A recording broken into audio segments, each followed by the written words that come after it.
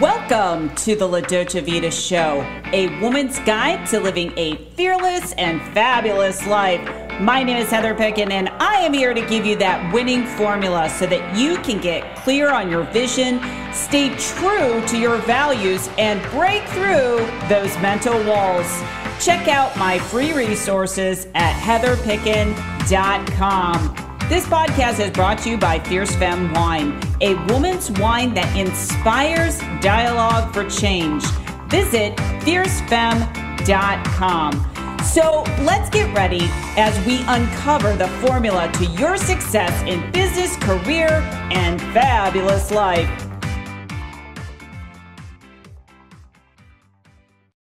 Well, hello, everyone, and welcome to another episode of the La Dolce Vita Formula, a woman's guide to living a fearless and fabulous life. And if you're an entrepreneur, if you have a mission and purpose, this show is the show that you want to tune in, because I invite guests all around the world, female visionaries and leaders that have that secret sauce. They have a gift that they want to share to the world. And I like to dive into their story of how they really got into what they're doing, so it can be a demonstration to you to show you how to live a fearless and fabulous life. And so without further ado, I want to bring on my next guest, Annalisa Parent. And I want to share a little bit about her. I don't like reading bios. I just want to get into the meat of it. But what I love what she does is she helps entrepreneurs to finish, publish, and sell their expert books. So we're going to be getting into that. We're going to be getting into the storytelling aspect of that. I think that's really important. She's the CEO of Laurel Elite Books, and she also, it's interesting. I was reading her bio. So she's been featured on Huffington Post, CBS, Associated Press, or I should say CBS, Associated Press, and Korean Broadcast System. So you can learn more about her work if you are wherever you're watching or reading this. You can check out her bio. So Annalisa, thank you so much for being my guest today. Thank you, Heather. It's a pleasure to be here with you. Absolutely. My pleasure as well. So let's talk about your vision, your mission, your purpose in helping women to really find their voice and telling their story.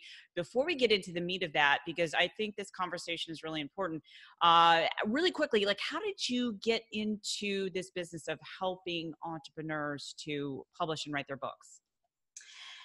That's a great question. And it all stems from my mission of helping people not only to find their voice, not only to tell their story, but to tell it well so that people want to listen. And, over years of being a writer myself and publishing myself, people would come to me and say, I've got this idea for a book, or I wrote a book and no one's buying it. How come?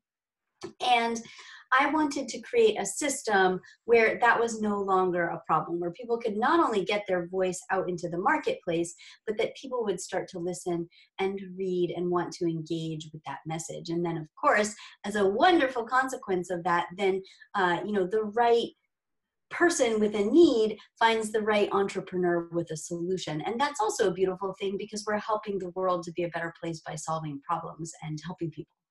I love that. Yeah. Helping solve the world's problems. There's quite a few problems out there in the world today. Yeah. And let's talk about, before we go into like how to find your voice and really how to tell that story well, why is it so important to write a book, in your opinion?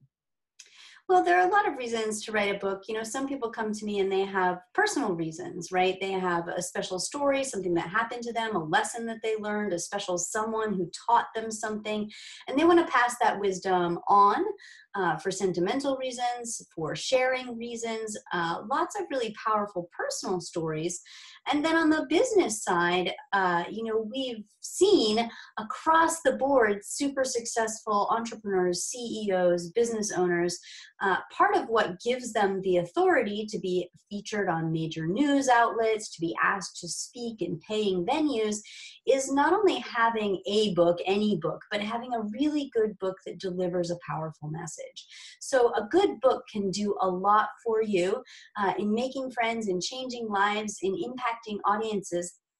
but also in majorly scaling your business. Yeah, I love that fact that you said scaling your business, like getting it out there, getting it into the media, which I think is really important.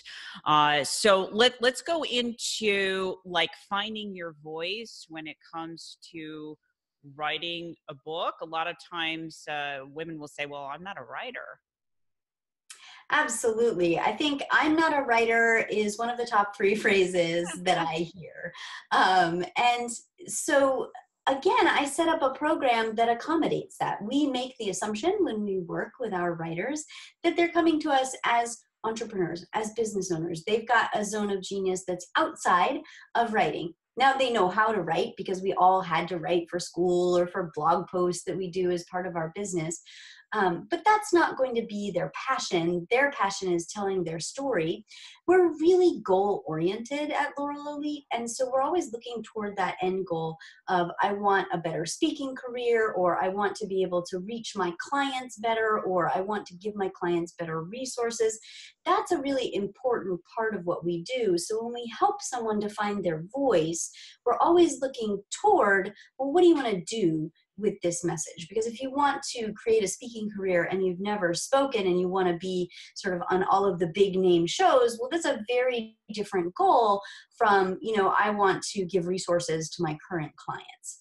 So we look at that when we're helping them to find their voice, and then we really walk them through the process of how to tell their story. A lot of that is about years and years and years of figuring out the very best questions to ask. And many times it's questions where people say, gosh, I never thought about it that way before. Let me think through that. And once they start to have those questions, then the story just pours out. And, just as a note, Heather, I use this with people on all levels. You may have seen as you were looking at my bio, I was featured at the end of last year in Reader's Digest, because not only do I work with entrepreneurs and I have this business doing this thing, but I'm really, really passionate about having everyone tell their story. And so I actually spend a lot of time sitting down on park benches in random cities with homeless people, lonely people, and saying, what's your story? Let's talk about that, because it's really, really, really important for everyone to be heard, to have that opportunity to have someone ask them questions about their lives. Questions are life-changing and powerful. I definitely believe that. It's like if you ask yourself the right questions and empowering questions, things can really transform for, like, if you're talking about the writer or someone else. And also what it does in the brain, like if you're creating a story, that creates a connection for the people that are listening to it. So I like the fact that you're also taking people that are having that block, that are saying, hey, I'm not a writer, but you've got a process to kind of help them along the way. So I'm kind of curious, with helping people to write these books. So we talked about, kind of finding your voice, why it's important to tell a story. What other things do you find are really important that might be misconceptions about writing a book? Yeah, that's a really, really good question. So one of the biggest misconceptions that I work really hard in my speaking to inform people about are the types of books. So there are a lot of business gurus out there, I don't know who they are, who are telling people, you just need a book. It doesn't matter what it's about. And that's sort of like saying you can just stand up or stand on the street corner and talk about anything and people will listen. It doesn't really work that way. There's a lot of noise in the world. And so, yes, a book can absolutely scale your business and take you where you need to go, but it needs to be the right kind of book. And just, for your audience, there are a couple of kinds of books out there that don't do what some people promise that they will do. One of those is the quote collection. So if your favorite celebrity, whoever that is, comes out with a list of favorite quotes, probably that book will sell because that person's already a celebrity. If I publish a book of quotes, my mom will buy it and that will be it. No one really cares about what my favorite quotes are. So that's one of the misconceptions out there. The other kind of book is called a business card book, which is a short sort of extended business card, maybe like an extended bio. Here's what I do, why I do it, a couple of anecdotes, that kind of thing. And the reasoning there that I've heard is that people say, well, no one's going to throw away a book. They'll throw away a business card, but wait, they won't throw away a book. Well, but they will ship it off to your local charity shop without having read it. And the problem with those is that they're very me-centered, right? Once again, if I stand up on my soapbox and say me, me, me, me, me, no one's going to listen, except my mom, God bless her, right? No one wants to hear me, me, me. They want to hear, well, what's in it for me? How are you going to, where's the me in what you're saying? And so having that quality message, part of the quality message is being able to have a conversation with your audience, not talking about yourself, not talking about your favorite quotes, not giving your favorite memes ever, all of those things. You know, you can do that once you're a celebrity, but your first book really needs to have value for your audience. I love that. So helpful. So it's really important before you sit down to write that book to understand who my audience is, and writing the book in a way where people are going to get something out of it, instead of, like you were saying, it's all about me. Exactly. Oh my gosh. Yeah, it really is. You know, I've written 4 books and I've learned a lot along the way. And I also want to bring up this question about how important is it to get a good editor? Oh, well, caution, biased opinion ahead. Um, as you know, I started as the senior editor of Laurel Elite Books before I was the CEO. So the quality of text is really important to me. And I believe that it is to all of us, you know, even if we're not word geeks, or, you know, you're not an editor or a book lover as I am, you've still had the experience of reading something that wasn't very well written, and so you put it down.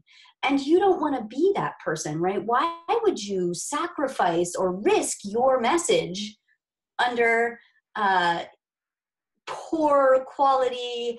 You know, it's fine if you're not a wordsmith, if you're not a writer, if you don't know the difference between a period, a comma, and a semicolon. All of those things are okay, but find somebody who does know the difference so that they can really deliver your message in a quality way, right?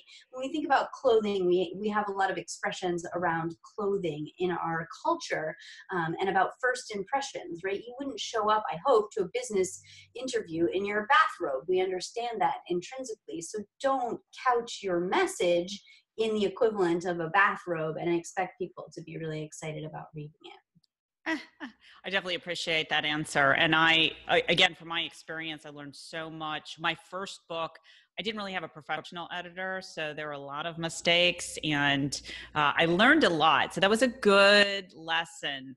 And so I just recommend everyone, if you're thinking about writing a book, get someone, a professional like yourself, that knows the process, that can guide you through the process. I also want to circle back and talk about the content of a book. So you have a story to tell. And I know sometimes women are afraid to share their story that might be very, very personal. So my question to you is, how much do you share?